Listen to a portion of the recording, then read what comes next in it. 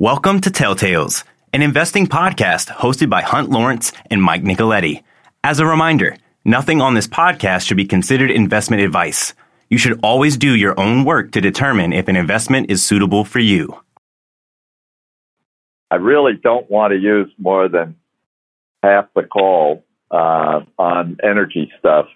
But for some of the people who are on the call who weren't on last week, I just want to do a quick recount of how we're looking at the difference between oil supply and oil demand, or put another way, is $70 oil, $60 with $10 of backwardation in 12 or 18 months.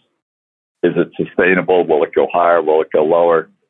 And basically, the key point is that in the United States, we once did 13 million barrels, which was the most ever done by anyone.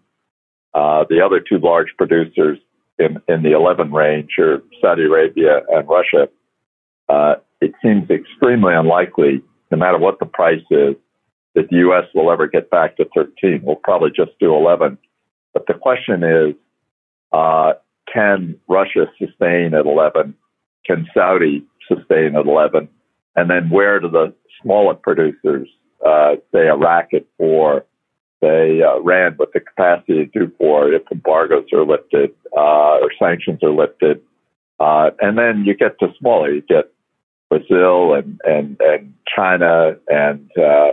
But as I look at the landscape, because remember, it's 90 million barrels, it's only 11 out of the U.S., it seems to me that the supply of oil, even though the Shells and BPs and Exxons are moving into the power business to try to be more green, the supply of oil is reasonably well assured here. When it becomes demand, and demand has to do with what the penetration or what the miles driven, on a worldwide basis, especially in the undeveloped world, how much is going to be EVs and how much is going to be traditional gasoline. And just to say that the average car is on the road for 12 years doesn't really get to the issue. The issue is if someone keeps their old car and gets an electric EV and then does all their grocery shopping and errands, local errands and whatnot with the EV, you'll definitely see that in gasoline demand. So the question becomes, if supply can be maintained even with lower capital spending and the big companies moving to power, is there a downside risk from lower demand? Probably not going to see, absent another lockdown. You're not going to see that. In fact, as things come unlocked, you're going to see increased demand. So it probably look okay for 12 or 18 months. But these people who say, we're monetizing all our debt, this is an inflation hedge, you may see $100. I mean, not saying that couldn't happen. I don't know whether it's sustainable, but right at the present time, I think the probability is that oil's worked back to where it is, probably maintained there, but it's not a reason to change, anything you own, either energy or non-energy. With that, I hope I haven't taken more than 3 or 4 minutes on that. I want to switch to natural gas, which is different because oil is determined on a worldwide basis. Natural gas has LNG, which is determined on a worldwide basis. But again, using the 90 number, we produce about 90 million a day of gas, or 90 Bs a day of gas. And we don't export except around 11. And the export's going to go up. And if export markets, LNG prices get really weak, that 11 can turn into 5.5. I mean, that would be a real negative. But for the moment, export LNG prices in Japan and the rest of Asia and in Europe are very good. I mean, they're $10 or $11. So it takes about $2 to liquefy the gas. It takes to Asia about $2 to transport it. To Europe, maybe $1 to transport it. So, I mean, it really is supportive of U.S. gas prices. Now, on a really warm day in in lots of places, not just the Northeast, but I mean, how about the Northwest, where in Washington and Oregon? What do we think about power demand? Power demand is about a third of our use of natural gas. The problem with power demand, thinking it's going to grow, is the move towards renewables. Now, everyone says, or the conventional wisdom is, renewables are cheaper than gas. Gas at $3, or actually gas near month is trading at $3.50. That's about 3.5 cent power. I think it's a case, unsubsidized, wind and solar, when the wind is blowing or when the sun is shining, can beat that 3.5 cents. But of course, wind and solar are going to be subsidized on the federal level because there is this belief that we need to do more renewables. So with the subsidization, they certainly are going to beat gas. The problem is that if you have a gas-fired power plant or a nuclear power plant or a coal plant, which will operate 24 hours a day, 7 days a week, if you go to replace that with wind or solar, it takes about 3 times or more of the capacity to replace that traditional source of power. And because the governors, who are more or less in control of this, as well as the independent system operators, want no increase in rates, and they don't want blackouts, the adoption of wind and solar is going to not happen as quickly because to not have any blackouts, you're going to have to keep some gas capacity in. Now, that's good news. Problem is that when the wind is blowing or the sun is shining, you're not going to sell very much gas. A lot of the gas is going to be kind of backup generation. And so I'm a bit negative on the amount of gas that's going to be used in this country, which is, a third of our supply of gas. That goes into power generation.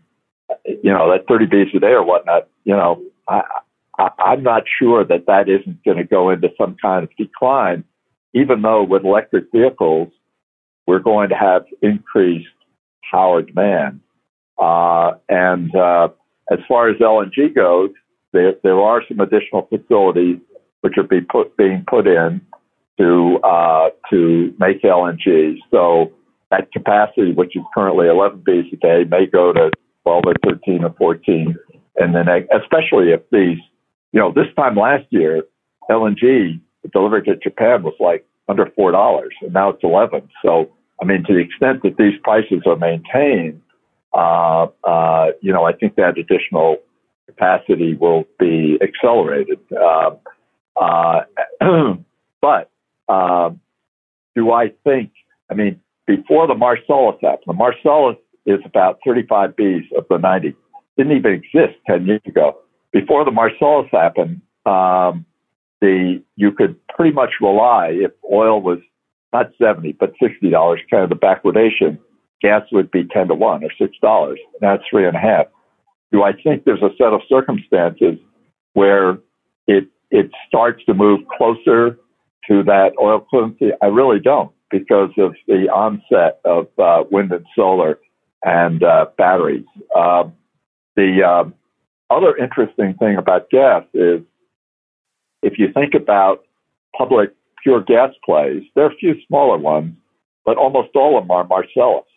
And there's one Haynesville company, fine.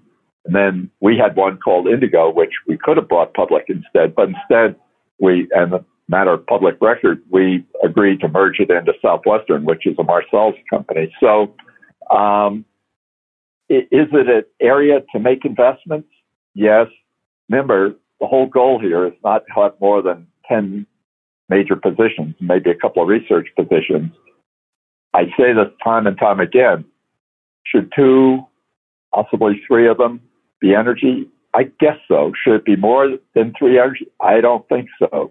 And how do you pick the ones? Well, it is absolutely the case that you've got to find companies that can increase their production, spending only 2/3 of their cash flow, so that there's you can take half of the free cash flow, difference between EBITDA and CapEx, EBITDA being pre-tax, pre-interest cash flow, take that 1/3 and dividend half of it out and put the rest in a rainy day fund, or if the stock is cheap, buy the stock in.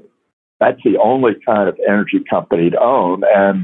And you know, we're going to make the transition over to Mike now. When you look at technology companies or any kind of company, it's that free cash flow characteristic that you want to look for. Now, the tricky thing about investing, now, something like NVIDIA has always had it. NVIDIA always generates more cash flow than they use. For the last several years, Amazon has generated more free cash flow than it uses. Google generates more free cash flow than it uses. So, to a certain extent, the energy companies have to be more like Amazon and Google and NVIDIA in order to compete for attention, for the attention of anyone on the phone or large active money managers or hedge funds. So I think there is an investing strategy here that makes absolute sense. Now, long ago, when we started to have these sessions over at 4 South Street, and we had some young people, and it started with these young people, one of which is Mike. It's turned into Mike, sitting out in San Diego. I would quote my mother, who was a very successful investor, English language, but she could in college, but she could definitely read an annual report. And her methodology for picking companies over her investing life, which was like 50 years or so, was to only own companies where the dividend going up every year. She would read every annual report. She owned too many companies by my standards. She owned 20 or 25 companies, but she'd read every annual report. And if she started to see something she didn't like about the business, she would sell occasionally. But basically what her criteria was, has the dividend gone up every year for 10, 20, or 30 years? When she died, and you looked at her estate, way more than half the value, her tax cost basis in the shares was less than the dividend that was being received. In other words, if you bought a stock 20 years ago and you paid $2 for, 20 years later, 30 years later, it was paying a $2 dividend. So, I hate to be simple about this, but whether it's an energy company or a technology company, it's really those criteria that you're looking for. And with that, NVIDIA has got now, the problem is these things get up to pretty high values. So if you compute the free cash flow, or the ability, if you paid all the free cash flow out in the dividend, what would the yield be? The problem with the very good companies, and NVIDIA is certainly a very good company, is it gets so it's trading at like a 1 or 2% free cash yield. That creates a risk. I mean, you're in the right company and will probably continue to have free cash flow. But if the free cash yield, because of conditions like a few years ago, NVIDIA was quite dependent on people buying its cards to mine Bitcoin. And then all of a sudden Bitcoin went down and there was a lot of cards available on the secondhand market. So if your free cash yield goes from 2% to 4%, you lose half your capital. On the other hand, if you really believe in a company, you should have a chance to buy more. But without further delay, I think we want to spend at least 4 or 5 minutes on NVIDIA. It's Mike's favorite. It's the one Mike has made the most money on in his career, and it's getting awfully high. And with that, we turn it over to Mike for a comment on NVIDIA. Hey, Hunt. So yeah, NVIDIA is obviously a favorite of mine. I've been involved in the stock since it was in the 30s. So it's been quite a run since then. And like you said, with your mother and her process for picking stocks, if you look at cash flow on a per share basis, I mean, we're getting to, for 2022, which will end next January, probably going to have north of $10 in free cash flow per share. So over time, you can get there. But like Hunt said, right now, as far as your free cash yield goes, it's going to be very thin in NVIDIA. And right now it's priced for perfection as it's bumping on $800 a share. Exciting news was just released this week, or some other industry support for their acquisition of ARM. That all seems to be going well. Also, AMD has gotten most of the clearances they need in order to acquire Xilinx. So if there's some sort of precedent as to what's happening within the industry, all that news seems to be quite positive. But a lot of their future growth is dependent on development of new markets. So I don't think I'll dig any deeper into NVIDIA unless Hunt, you have some specific questions. No, the only thing I'd say is just to emphasize Mike's point. This is a more successful company from an operating point of view if they're able to get through the various regulatory reviews that they've got to go through in the UK, where ARM was founded and is based, is headquartered. China, where they have a significant operation, and the Chinese will weigh in. There's always the possibility of stronger U.S.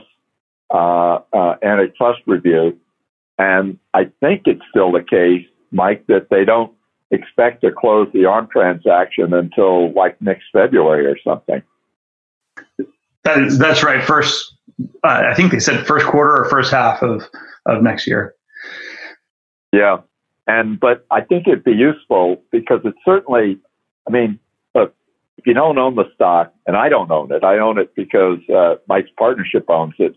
Shame on me. I should have been much more active on it. But if there are companies that you're following that you think are well run and have a good plan and have a proprietary position where they can outdo the competition. Remember, the economy is only going to grow 2.5-3% a year. I mean, it's going to be more this year because of the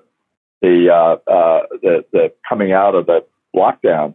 But in order to grow, 10% a year organically or something like that, so that you can anticipate that your investment return will be 15% a year. So you double your money in 5 years. In order to grow, you got to take market share. Well, if you're NVIDIA, you're taking market share from Intel. You're taking market share from, ADM. I think it'd be worthwhile just spend a couple more. And if you don't own NVIDIA or you think it's too expensive or you want to get a lower level, still it should be on your watch list because it is really a superior company. But just to elaborate a little more on NVIDIA, let's draw Mike out on what the ARM transaction means to NVIDIA in terms of continuing to be able to progress, to offer new products and become more essential to the people who use chips. Over to you, Mike. Sure. So there's a few pieces. So let me cover these kind of in order here. Let's start with gaming because that's their historical business. Gaming has been an industry that is consistently underestimated, I guess would be the best way to put it. If you look at the 10K, you'll see their gaming numbers relatively consistently going up. You do have to keep in mind that some of that those gaming sales include crypto mining cards. So they had a big bump in 2019 and a slide back in 2020. But in general, that gaming industry, if you want to bet that it's going to grow bigger and faster than the overall economy, which I think is a relatively safe bet, and that most people underestimate the growth in that category because many investors just can't relate to that business. So I think gaming's a really strong core of that business. The second piece is data center, and data center is really important for the future. If you think about the hyperscalers, the Googles, the Amazons, the Microsofts that run gigantic data centers, some of them are run as infrastructure as a service. Sometimes, I mean, you can imagine the amount of compute that's required just to operate Google's Gmail product. These are very, very large scale computers, and your initial data centers were really just to simplify it, just home PCs put in racks in giant warehouses with huge air conditioners on them to keep everything cool. The modern data center is evolving very quickly, and NVIDIA acquired a company called Mellanox a couple of years ago, which, without going too far in the weeds, provides another element to the modern data center. So they're able to provide not only the GPUs, which a lot of them do complex modern calculations, but the data processing units, which Mellanox provides. ARM is going to give them another piece of this. ARM is going to give them the CPU side of it. And recently they've announced their first CPU. It's going to be an ARM-based CPU designed specifically for data center. So the way NVIDIA is looking at this is data center is the future for this company.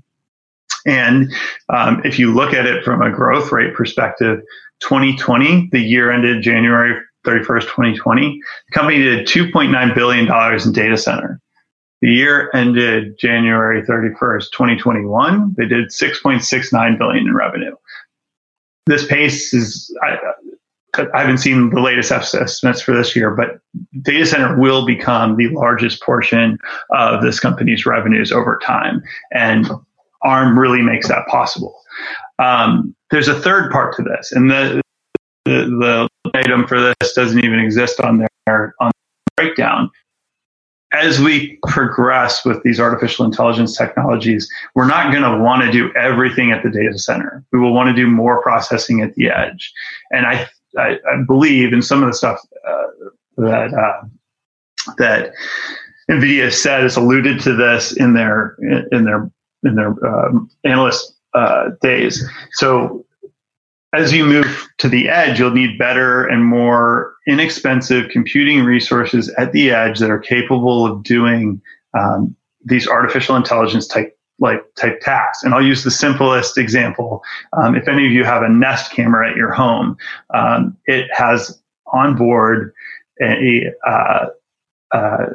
actually, this is a good question. I don't know if they do it on board or in the cloud, but the future of this is to do that artificial intelligence processing on board, whether that's person identification, detecting whether the delivery driver drops off a package or the other way around, someone picks up the package. All this already happens, but there will be a move to push more of this to what's known as the edge. So when you hear NVIDIA talk about IoT and the future of IoT, a lot of that has to go through ARM, because ARM has global licensing arrangements so that people can build on their chip designs for whatever application they want to build. And that's the business NVIDIA wants to be in. They want to be the core of the future of artificial intelligence and machine learning. And in order to do that, they have to have an outlet. And ARM already has that outlet. So I'll stop there. Hopefully that made sense. No, that's good. And Mike's cracking up a little bit. Both Mike and I probably just go get off our speakers and go so we can be heard better. If I hear Mike cracking up or hear he's cracking up, that's what we'll do. The only other comment I'd make in the remaining few minutes is we've spent a lot of time looking at two companies that really attract us because of their balance sheet, because of their cash flow. But we really have kind of uncertain futures because, and the two are because are Moderna and Zoom Video. And the reason the future is a bit uncertain is that we don't know whether businesses and individuals will continue to use Zoom as compared to cheaper variations or just are just using phone lines and just doing audio and not video. Also, we don't know that Moderna, who seems to be the pick of the crop in terms of the vaccines, will it be the case that, in a year's time or 2 years' time or 3 years' time, there just won't be the need for vaccines for COVID. So we've been wrong. I mean, we said the same thing when they were lower, but what we can say is they both have free cash flow. They're both, at or about 100 billion, of market cap. So they're not impossibly expensive. Moderna's just beginning to have cash flow. If you looked at the 10K or the fourth quarter last year, you'd think, what's all the excitement about? But I mean, they just had a kind of sensational first quarter, and there's lots more to come. I think when we discussed Zoom, Mike, who follows this a heck of a lot more carefully than I do, or most of us do, says, look, there are other options for video. I mean, amongst other things, Microsoft has Teams. And so between the two, I think the last time we discussed them, Mike said, between future uncertainty, he was a little more comfortable with Moderna than with Zoom Video. But with the remaining couple of minutes we have left, Mike, if you could just comment again on where you think, remember I said you got to take market share in order to get to something like a 15% rate of return, double your money in 5 years. Zoom's could become, like a verb, like Xerox or FedEx or whatnot. But I mean, how do you think they're set up to compete, whether it be with Microsoft or other sources of video, if indeed people want to continue to do a lot of video rather than just audio? This is a challenging question. There's a bunch of dynamics at play with Zoom. One of them that I was looking at yesterday is that it's probably the highest likely candidate to be included in the S&P 500 index, or the next company included in the S&P 500 index. So that adds a short-term, I wouldn't say that's an investable thesis, that's a trader thesis. But it's very incredible to see what's happened with the company, which has gone from I don't have the number in front of me, but essentially they've well over 10x their free cash flow. And that tells you, that's why I find technology companies very interesting to invest in, because a lot of it is a lot of upfront R&D software development. And then once you start adding customers to it, your marginal cost per customer is so low, your cost of goods sold is near zero.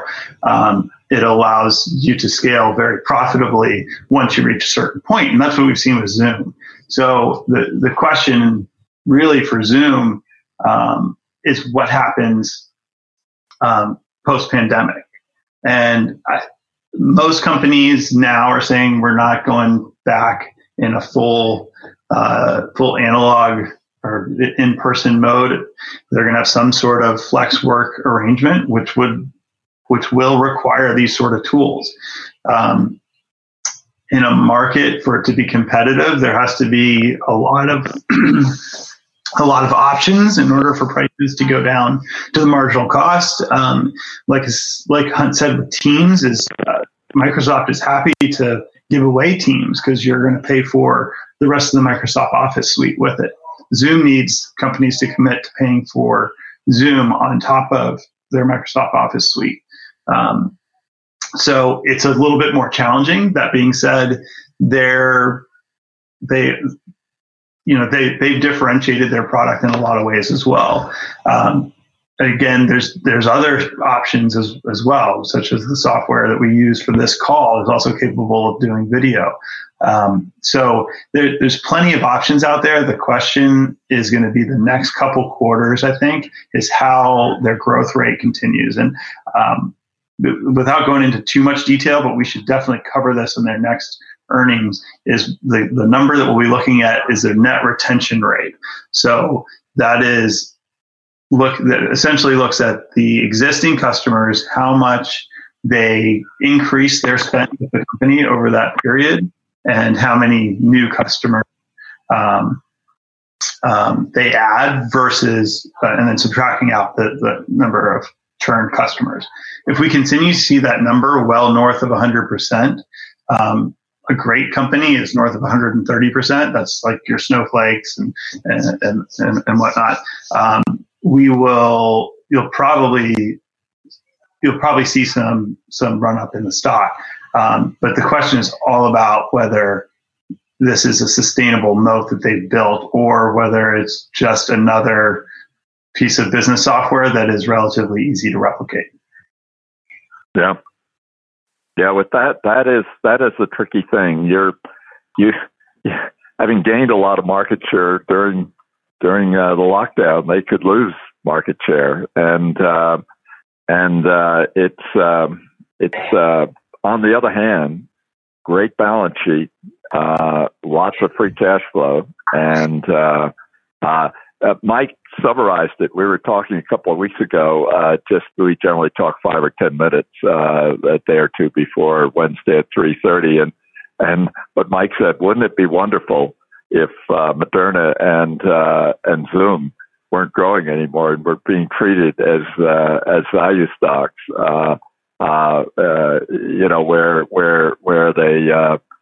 Where they trade at, like, I don't know, 7, 8, 9% free cash yield, and where you'd be relying. I mean, clearly they've done a superb job. I mean, you have really competent management in both cases, and where rather than worrying about their growing, you'd say, well, 8 or 9, 10% free cash flow. You distribute half the cash flow in a dividend. That's a 3 or 4% yield. You use the other half of the cash flow to buy in stock, and maybe you get to your 15% investment percentage increase in value a year, and wouldn't that be easy? But it probably, can you rule that out happening with those two companies? No, you can't rule it out, but it's certainly not the case now. And there's a great deal of uncertainty about, I think at Moderna, people are predicting $17 billion of sales this year, and maybe next year or the year after, $7 billion of sales, So seeing either one become a value, I promise you, Mike and I promise you, we will keep Moderna and Zoom in focus. If they ever do become kind of value stock plays, we were pretty convinced that both in Mike's partnership and my own stuff, we'll own them. But what to do about them now is really a bit of a puzzle. And with that, everyone stay healthy. As far as those of you in the Northeast, it gets a lot cooler in the next couple of days. And as Mike says, it's always nice in San Diego. But we have more variation here in the Northeast. But I'm sure by the time we get to next Wednesday, it's going to be much more comfortable here. With that, everyone stay safe and stay healthy. Take care. Thank you for joining us this week. Please tune in to us again next week, as we'll be back on Wednesday. As a reminder, nothing on this podcast should be considered investment advice. You should always do your own work to determine if an investment is suitable for you.